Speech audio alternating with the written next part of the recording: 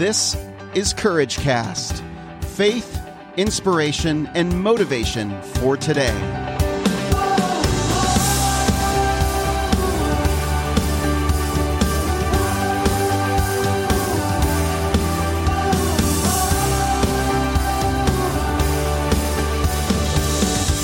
Well, hey everyone, this is Eric Nordoff, and you're listening to another episode of Courage Cast. Welcome. We are continuing our conversation from the book How to Win Friends and Influence People today by Dale Carnegie. I think he wrote this in the 40s or 50s, and life-changing book for me when I read it in the 80s, when my dad sent me to the Dale Carnegie Public Speaking and Human Effectiveness class for, I think, 12 weeks, starting in April. It must not have been that long. I can't imagine that I went that long. Maybe it was an 8-week course. Anyway, every Thursday from starting in April or March till May, I went. My dad dropped me off and I went inside and I started speaking in public. And I was scared to death, but it really helped me gain confidence in learning how other people interacted and really solidified a lot of things in me that helped me to become genuinely interested in other people. And I saw the benefits of that and how it could affect my life. Because I was not a great student. I was not a great, I didn't love education. I didn't love to learn at that time. I love to learn now. I love to learn when it can be applied in real life. I like real-time learning.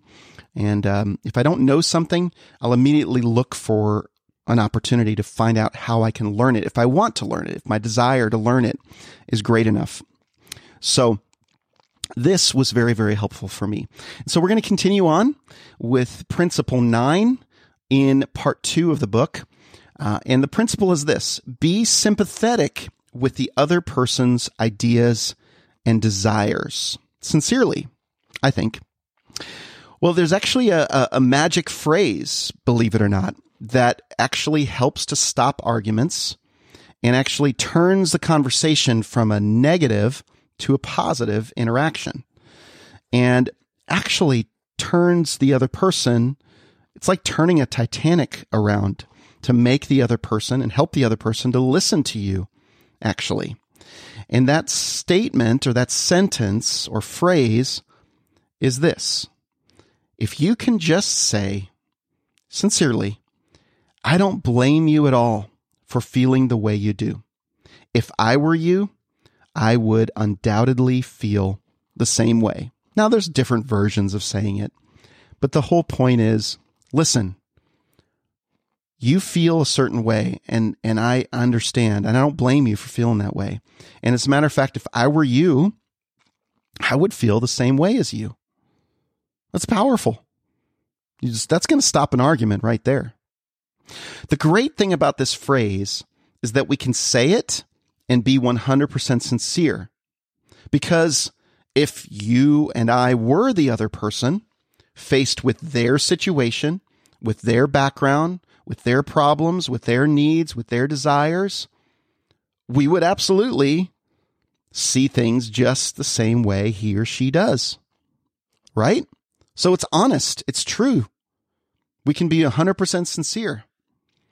What if you started finding yourself getting into an argument, or you came across somebody that was passionate about an idea, passionate and was determined to make their point, or was doing something so intensely that you knew that they were absolutely not going to change their mind, or some version of that. This statement is going to stop an argument, even if you feel differently, especially if you feel differently. Quote from Dale Carnegie: 3/4 of the people you will ever meet are hungering and thirsting for sympathy. Give it to them, and they will love you. I love it. I love it. Now, maybe this is where my fear of man came in, and I kind of got skewed.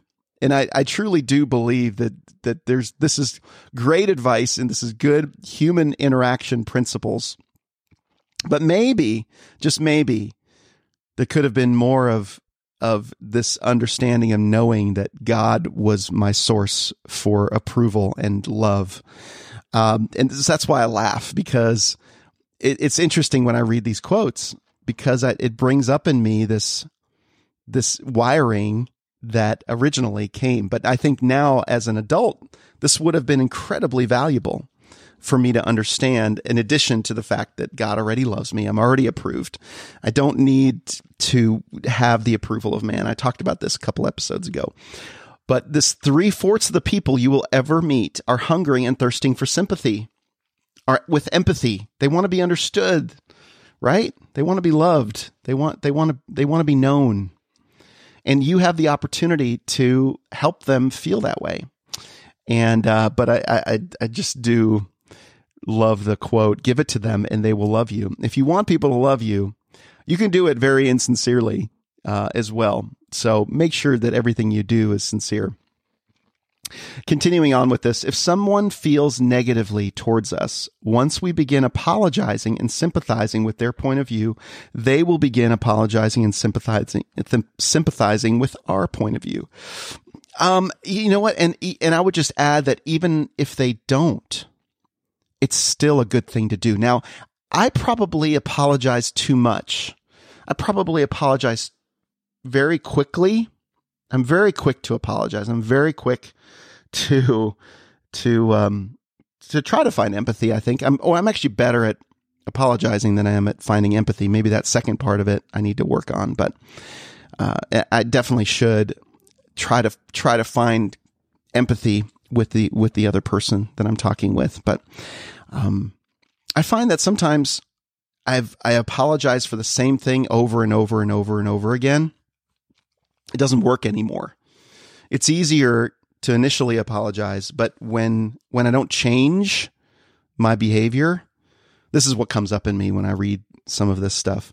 When I don't change my behavior and it continues that way, eventually the apologies don't mean as much, especially to my wife, probably. So it's time to start actually getting down to the business of seeing what's going on behind the reason I'm doing this thing continuously. If it becomes a pattern, I need to start working on that, of course. But it does put the other person, especially in a business relationship, when you are quick to apologize, when you're quick to admit wrong, which is really hard to do because you have to be humble. You can't be prideful. You have to admit that you could actually be wrong.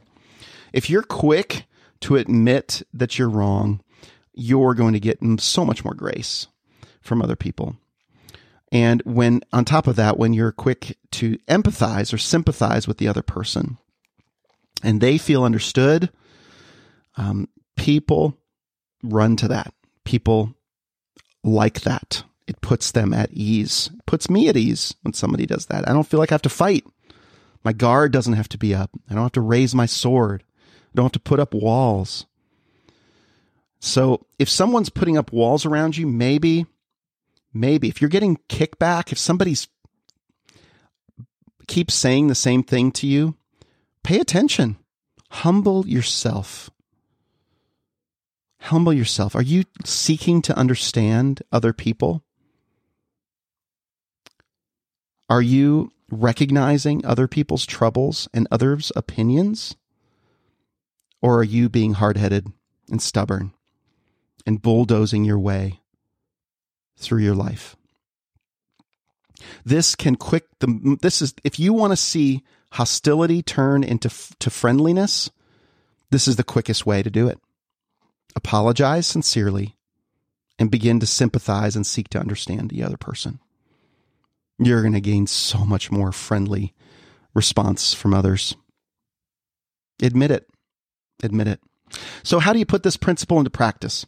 Next time you approach a disagreement with someone, take a moment to imagine yourself in their shoes.